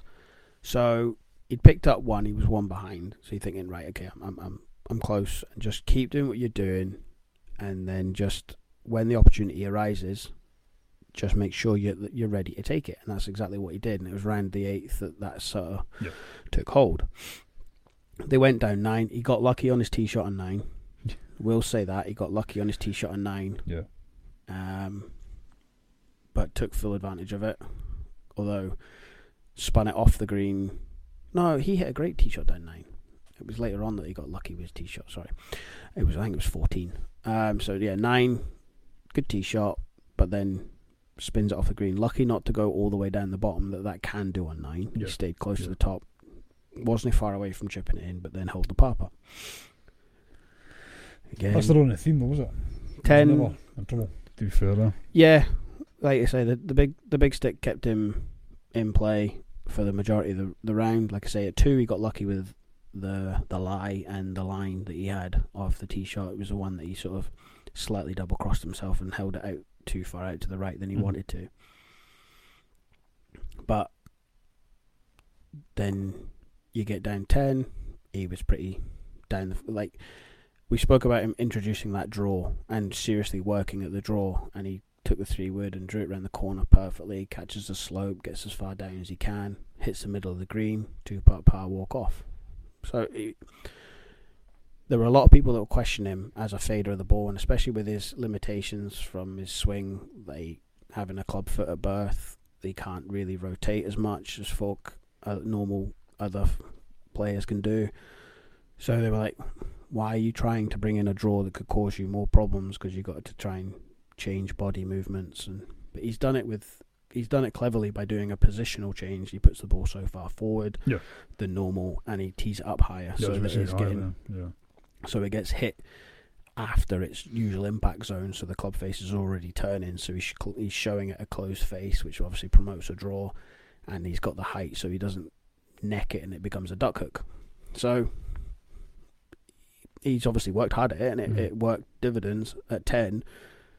Later on at 13, it was an absolute monster with the driver. But yeah, so 10, he makes par comfortably. 11, again, makes a very good par. Played quite safe to the middle of the green. Didn't want to go near that water. Brooksy was a little bit closer than it. Jesus Christ, man. Yeah. I was a bit panicky when I saw the shot tracer of that. I was like, shit, that's fucking close. I thought he'd done a Spieth. Yeah. And then... Well, he's saying that, I mean, when they came off 10, obviously, Spieth obviously finished at that point. Yeah. He picked up 9 birdies on the Sunday. But he's proven he can do that on that golf course time and time again, but he can also take a triple bogey at 12. We got two bogeys in the front line. Yeah. It's 2 silly mistakes, which Jordan is more than capable of fucking making and all that. Yeah. But I put him to 3 behind the lead at that point. 8 under, and he was joined there. I think we do, like we're talking about Spieth and how he's done well there in previous competitions and how well he played on Sunday. We do need to make a big shout out to Phil. Mickelson rolled back the years, and it came kind of from nowhere because he's not been doing much on live. No. Like he's not been playing well. He's keeping fit though. Have you seen him? Jesus Christ, man, he looks well. At times, I think he looks ill. We're used to seeing that kind of frumpy Phil Mickelson here, you know. But he looks a bit almost gaunt in the face at times. So I coffee, mate. But by God, did he turn back the years at Augusta this week? He was awesome. Yeah. Some of his play was fantastic, and then obviously Sunday's round was just brilliant to watch. He's shooting 65 on a Sunday. Yep. He called it himself. He said that he thought there was going to be fireworks from him coming into the weekend. Obviously Saturday put trump to any of that because the weather won out. He finished off his round 3 bit sort of averagely, and then round 4 he just went birdie hunting, and he was brilliant, and the finishes with the birdie on 18 as well was great to see. So no, I was really happy to see Phil play well. I think it was the first time he spoke to people after the round on 18, because he rejected his interviews at the start of the week. So it was good to actually hear from him as well. So I just hope he's doing well. Like I think he's had a couple of issues off course, but that's me. That's speculation, and these stories always follow these guys. But no, I think a big shout out needs to be given to Phil for what he did on Sunday. So imagine the 12th hole, par 3. Rahm played it like Jack and Tiger. Oh yeah, and Brooks played like fucking me. No, you wouldn't have made the water. Yeah. Well, the tee shot was pulled left. Yeah, Like which you always said. goes further, so that's why So you you that's why you managed to- overshot it. But the Not quite like Scotty Scheffler long, no, but it was Christ long. almighty. We'll come on to Scotty in a minute actually, but yeah, his tee shot pulled it left, and the angle he left himself was a bit scary. Yeah, So he knocked it basically just left hand. that landing zone Of the was back just bunker. tight, wasn't it? Yeah, I mean, my first thought was, I think the commentary said it as well. Where's he going to put his feet? Where's he going to stand? Oh no, that was at 13. 13. You thinking at the back of the bunker on that big slope? Yeah, on the par 3 12th. No, that was on 13. It was his second shot. He went long there. 12, he did go long, but he was left, and he left his chip short, and then two-stabbed for another bogey. This was where he started making bogeys. It was 13 on his second shot that he pulled it left, and it ended up like it thought it was going to go in the bunker, and the commentators thought, and rightly so from the angle, that it looked like he was going to have to stand on his tiptoes on the edge or in his heels and the bunker. The 12th And was chip the down. bad chip. Yes. Yeah, right, okay, apologies. I'm getting ahead of myself. Hey, you're tired, and it was a lot to take in. I'll give you a wee bit of a reprieve there. Yeah, the 12th was the chip, the bad chip, and then the 13th for the par 5 was the Yeah. horrible lie. Yeah, right. Yeah. Okay. So Go 12. back to 12 sleep. Yeah. Did I tell you I picked Ram? God, Oh, I'm going to kick you when you're down. Yeah, so Ram played the whole, like, Jack and Tiger have always said, go left of the bunker. You take your chances with a big putt, or you just walk off with a comfortable par. Because on Sunday, par on the 12th is an absolute must. If you can pick up birdie there, you've picked up a shot on the field, definitely. Yeah, but Jack you says aim take for the biggest part of the game, yeah. the par Yeah. every day. That was a good shot again. Yeah. Yeah, so, and then we got to 13 where he hit that slinging draw round, carried it 300 yards, left himself 194 yards or 198 yards into the green, so it was just a 6-iron for Ram. Brooksy went with his sort of, tried to saw off his fade and hit more of a straight tee shot, succeeded, but he went high, which meant he had a bit of a longer shot in, and then they both went left. Brooksy had that horrendous position that you had, even like the fact he could stand beside the ball to hit the shot. It was still very, very steep, that angle, and he executed the shot well. Yeah. It came out a bit hotter than I think he thought, and at one point we were all calling for the ball to slow down, and thankfully it did. I He think held the putt though, which was a bit of a surprise Yeah. regarding how the putt was going that day. But he managed well, to he hold just the putt, dropped bogeys back to back. Was it at 11 and 12? I can't remember. I think it was 12. He definitely bogeyed 12. We know that. Yeah. But so Yeah, he bogeyed 11 as well. yeah. So back to back bogeys. This was where he, like you said, you thought about 8. The wheels were coming off the cart, but by 11 and 12, he was sort of, you're thinking, shit, how far down is he actually going to end up here? But then 13, a very good birdie there in terms of the putt, which was unusual because the putter had gone stone cold on him. Ram went in the back bunker, chipped it out well, hold his birdie putt. And then 14, Brooksy went well, he didn't go so far right, but he went right and ended up in the trees. And It was the kick off the fairway as well, than the Elmar, as if both of them. Yeah. And then Ram was just off the fairway, but in the right. But they both had a tree in their road. They couldn't go straight at the green at the flag. Yeah, Brooks had the toughest shot. I mean, Ram still had a tree in front of him. Yeah. To the right, it's still quite a daunting sort of prospect. But yeah, Brooks had the worst of the two. And Brooksy just punched one. he punched it right. Yeah, it was a good shot. But again, if there were two sort of players that you want there, that you think they need a shit ton of upper body muscle strength to punch a ball out of there, it was those two boys. But Ram had enough room that he could take loft, and as you heard him speaking with his caddy, just aim for the left edge of the green, hit a over-manufactured fade, and then let the course do, because the course obviously, where the flag is on 14, if you hit the right point, it helps the ball go further to the hole anyway. And he stiffs it to 2 feet. Yeah. It was, and that for me was the shot that I went, that's it. He's got the green I started jacket. creating the thumbnail for the podcast at that point. I was, my phone had died at this point, so you and I could no longer talk. Yeah. We drained the battery out of my phone. About midnight or something, was that? Go to your fucking bed. No, I think it was about 11:30ish, but Yeah. yeah. So he hits that shot, stiffs it to 2 feet, and I was like, that's it.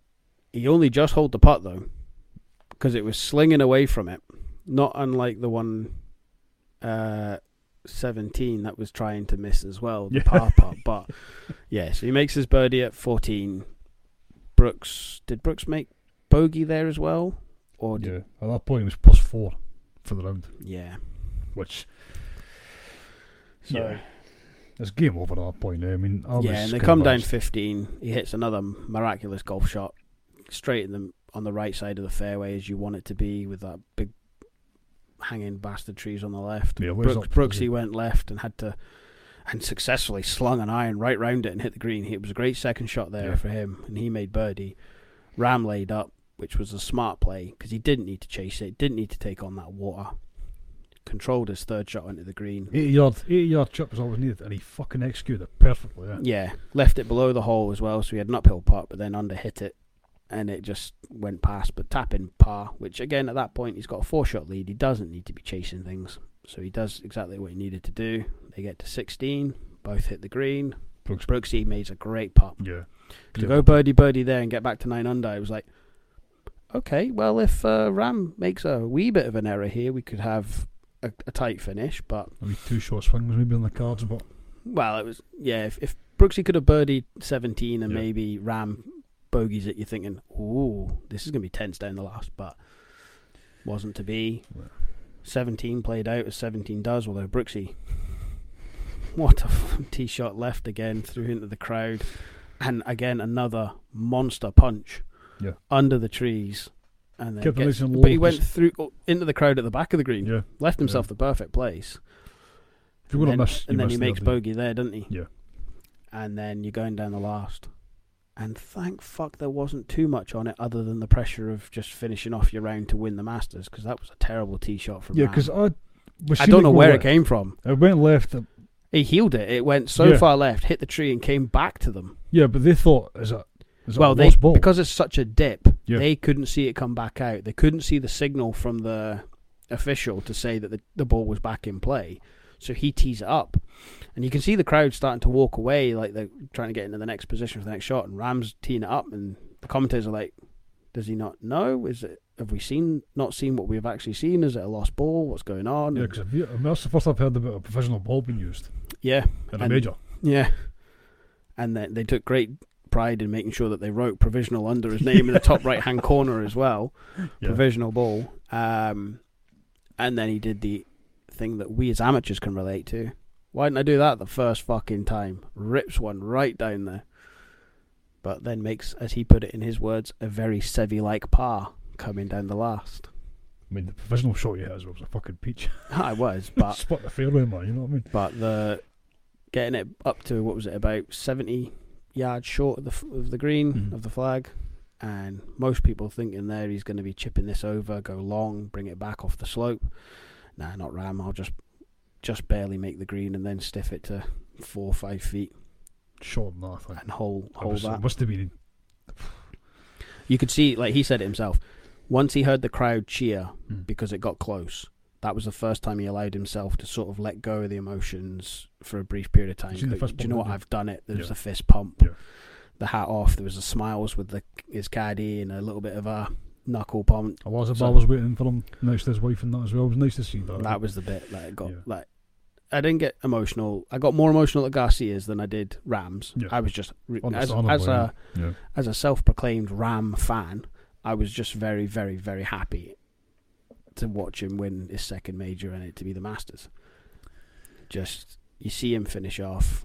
The family comes straight on. His wife, his eldest kid Kepa, and then the younger one joined him thereafter. Hugs with the parents, and then the embrace with the Latherbell, speaking in Spanish, talking clearly about Seve. And he was asked what he said to him. I can't remember. He remembers. He's just not letting anyone know. That goes back to what Faldo and Norman did in that round when... Don't let the bosses get you down.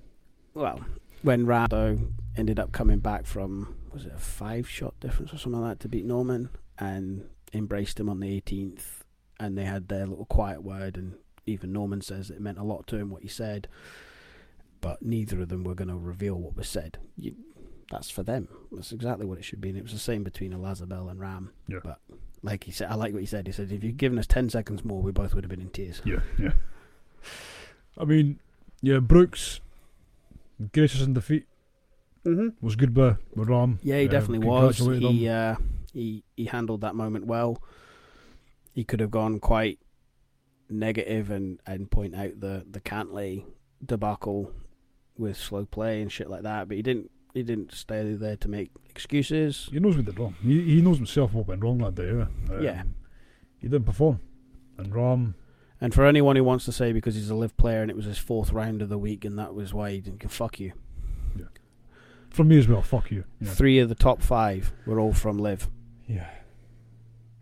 So live, the overall review there is that it was a far more muted disagreement, it seems to be, between the players of this going to live or staying on the PGA Tour. There's 1 or 2 players have been outspoken about it, but not really too much from the live side of things. It's been very media and chairman driven by the PGA Tour.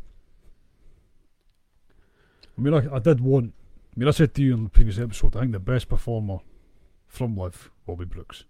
You did. I said DJ, and Yeah. you were right, and I was completely fucking wrong on that one. DJ had a nightmare. DJ can be like that, that's the thing. DJ is still one of the best players in the world, but Cam was a bit... Cam's up and If down. you watch Cam's momentum coming into the Masters, it wasn't underwhelming, but when you know the player that Cam can be, it was an underwhelming performance for him. This whole argument between live, PGA Tour, European Tour, they're probably relevant at the minute with their It's really just needs to be put into a boxing ring. Jay Monahan against Greg Norman, just have at it and just you two do what you want to do. 3 rounds. Are you trying to advantage Yeah, the live of guys? You trying to advantage Greg Norman there with it being 3 rounds? 1 slide. Well played. Well, I didn't even think It's that. fast for me. I'll give myself I'm just credit there. I'm just thinking of violence like a normal. Well played. No, yeah, it's a piss take, man. I mean, I think the whole thing for me basically at the minute as well is all the shite with the world ranking points. Like you said, 3 of the top 4 were live players. Yep. These guys are still the elite. 2 of them past champions. 1 of them stood a very good chance of becoming a champion, but obviously just didn't have his A game coming into the 4th round. It needs to change, man. It's getting out of hand. These guys deserve their points. They deserve the chance to go and compete at these majors and all the rest of it. I think the majority of those that were there from live as well made the cut. Mita Pereira, Joaquin Neiman, Cameron Smith, Patrick Reed, Mickelson, DJ, Brooks. All these guys from live made the cut. PGA Tour players made the cut. Didn't make the cut, sorry. Mm-hmm. Obviously the shining light himself, Rory. Yep. Justin Thomas didn't make the cut. Nope. Tiger obviously made the cut. But he's exemption from this. Yeah. But yeah, you need to get a good hard look at this and think, right, you've had your fucking year of causing problems. Just get on with the golf. Yep. It's time now. It's more viewing for the amateur, for the avid golf viewer to sit and take in more golf. That's the way it should be. Now I watched Orlando. I did. I loved it, yeah. I thought it was great. I loved it. The commentary is vastly improved from what it was at the start. Fairty's a big part of that. But the coverage itself, the leaderboard on the side is... Didn't have any problem with that. I think it's great. The fact that it flicks between single player to team and you keep a good eye on what's going on. Well, I found myself invested in the team event, sort of winning. I was like, oh, holy shit, this is getting close now, and you've seen the Aces take the point there, and then obviously... And Torquay, and then who was... Yeah, Aces came up from behind. They gave it a good go at the end there. Smash, obviously, with the smash. But then obviously I Torquay found managed to myself take actually like, oh, wow, this is quite... Yeah. Yeah. The appeal is there. I like it. I think a lot of people need to just watch maybe one day. The thing was, I think Orlando was... If you didn't watch Orlando was a good one to watch because it did have that closeness within the team event as well as the individual event. Close to the Masters and that as well. And it being so close to the Masters, it obviously showed that Brooks' form was great going into it and that, but it kind of had the right... It had all the right ingredients to showcase Liv for what Liv could be and what that's what they want their product to be. Yeah. The team event thing really excelled at that week. Other weeks it maybe doesn't because it's just a write-off. If 3 of the team are up the top 3, then they're going to be blistering the team event from everywhere else. But No, like we've said previously when we spoke about Liv, I think they want this team idea to be not the main focus, but it's a really big part of it. But they want you to invest in the team. The fact that they're all wearing the same uniform, that you can buy the merch now. It's that Premier League style event or idea. They want you to really buy into the team, and the team will chop and change. Players won't always be there. So for me, I've enjoyed it when I've watched it. I think it's been good. I thought it was a good prep, and sort of for tournament golf anyway. It got me kind of even more excited for the Masters coming up. To be fair, because I didn't watch any of the PGA Tour at Valero. Didn't watch any of that. Nope. I will agree with what a lot of people are saying. You, me, we've sort of agreed on this. My father made the point, but even further afield, those who have got a lot more sway in what people listen to and advice that they take or influence. Peter Finch making it as well. Every time Greg Norman opens his mouth, he's just coming out as more of a tool. And if he really believes in what this Live idea stands for and what it could be and what he wants it to be, the best decision he could actually do is step away from it. Or be more of a behind-the-scenes, silent job role and have someone else as a more figurehead. Because him coming out and saying, if a Live guy wins it, every Live player is going to be on the 18th green and congratulate him. That might have been the case. That might have been something that the players had spoken about doing, or it might have just not magically happened, but materialized naturally, organically. Don't fucking say it before the competition's even kicked off. You're just painting a target for those who don't like Live to dislike it more. Everything he does is very antagonizing. So if he just shut up or backed off, walked away, I think Liv would excel faster. I was expecting more from him this week throughout the tournament. Now, he made that comment on the Sunday. I don't think many people in media-based areas were coming near him to talk to him that week. He was nowhere near the fucking course anyway, was he? Well, he was never going to get allowed in, was he? No. Because, like they've said before, and the Masters came out, and I think he may have made a comment saying he wasn't going to be there because he hadn't been invited. But he'd been invited up to 10 times before that, and he'd only gotten back to them twice to say no. Why the fuck are you going to keep inviting a guy that's got no inclination of wanting to go and be a part of it? So, why would the Masters invite you? So again, it's just that idea that I think I said in episode 1 the guy's a prick in my opinion, all the rest of it. It was probably a bit harsh. But you still thought he won the Masters last week, didn't you? Thank you for that. I wasn't tired last week, but did I tell you I picked Rahm? Yeah. Right, so, folks, I think I've dragged as much out of this as I can with our anyway, good friend Gareth here. What a week, what a tournament. Jon Rahm obviously joined the likes of Lazabal, Cedric Garcia, and the great man himself, Seve Ballesteros. Happy birthday for yesterday, Seve. What a way for Rahm to win. Dedicated all to Seve, of course. Seems to be that the Spaniards only like to win when it's got some sort of prevalence to him.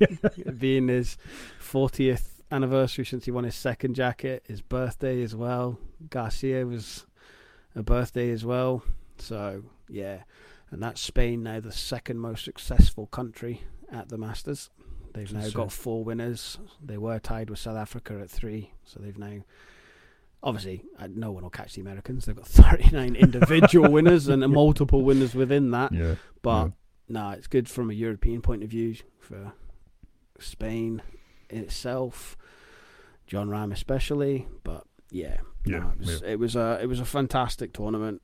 It had, obviously, a lot of ups and downs with the weather. Again, kudos to the team, the greenkeepers, the committee for decision making and execution that they did. You always expect it though. That's the thing. We should applaud it, but it's always expected that they'll do the magical, miraculous there at Augusta. All the effort goes into it. I mean, you can see that. I mean, the coverage from Sky Sports was fantastic. It was brilliant, as always. I mean, the Masters app, probably the best sporting app you can download on your phone. It's time to get deleted now until next year. Until next year, yeah. Take away that 1.5 gig that he uses all the time. But yeah, it was good. Loved it, mate. I don't see us getting this excited about a major until the Open, to be fair. No, I like watching the US Open just because I like the severe harsh test that it Yeah. causes the players, with them needing to make fairways. If they don't, they get punished. The PGA, sorry Gary Player, but it's the 4th best major. And then the Open. So looking forward to all the majors, but especially the next one that I'll get this excited for will be the Open. Yeah, that's it, man. I mean, just what a week. I'm absolutely knackered. I've got to go to work. You're off for the day. Bank holiday Monday, for you. But you've got the kids. Back to the grind tomorrow, mate. But looking out our window right now, that's the rain just started. Whoop-de-doo. Oh, fuck, that'll be dozy. Right, so thank you again for listening. Thank you again for keeping with us, keeping the numbers going up for downloads and listeners everywhere, and hitting more parts of the UK, more parts of the world. It's just crazy, man. But we thank you all. And we thank you everybody that's keeping on top of social media regarding following, interacting with us as well. We'll see you next week, where we might have a few more funny stories, as I'm playing golf for the first time since about a year.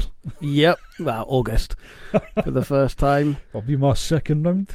Yep, of the year. Me and Gareth are going to go and play at Arbroath. We might even have Stealth 2 Steve with us, but we are certainly going to get out and play golf next Sunday, and then come in and do a recording. So there might be a fair few funny stories, probably a lot of shanks, tops, swears, 3-putts, all that good stuff that we as amateurs know and love. And without further ado, we will see you next week.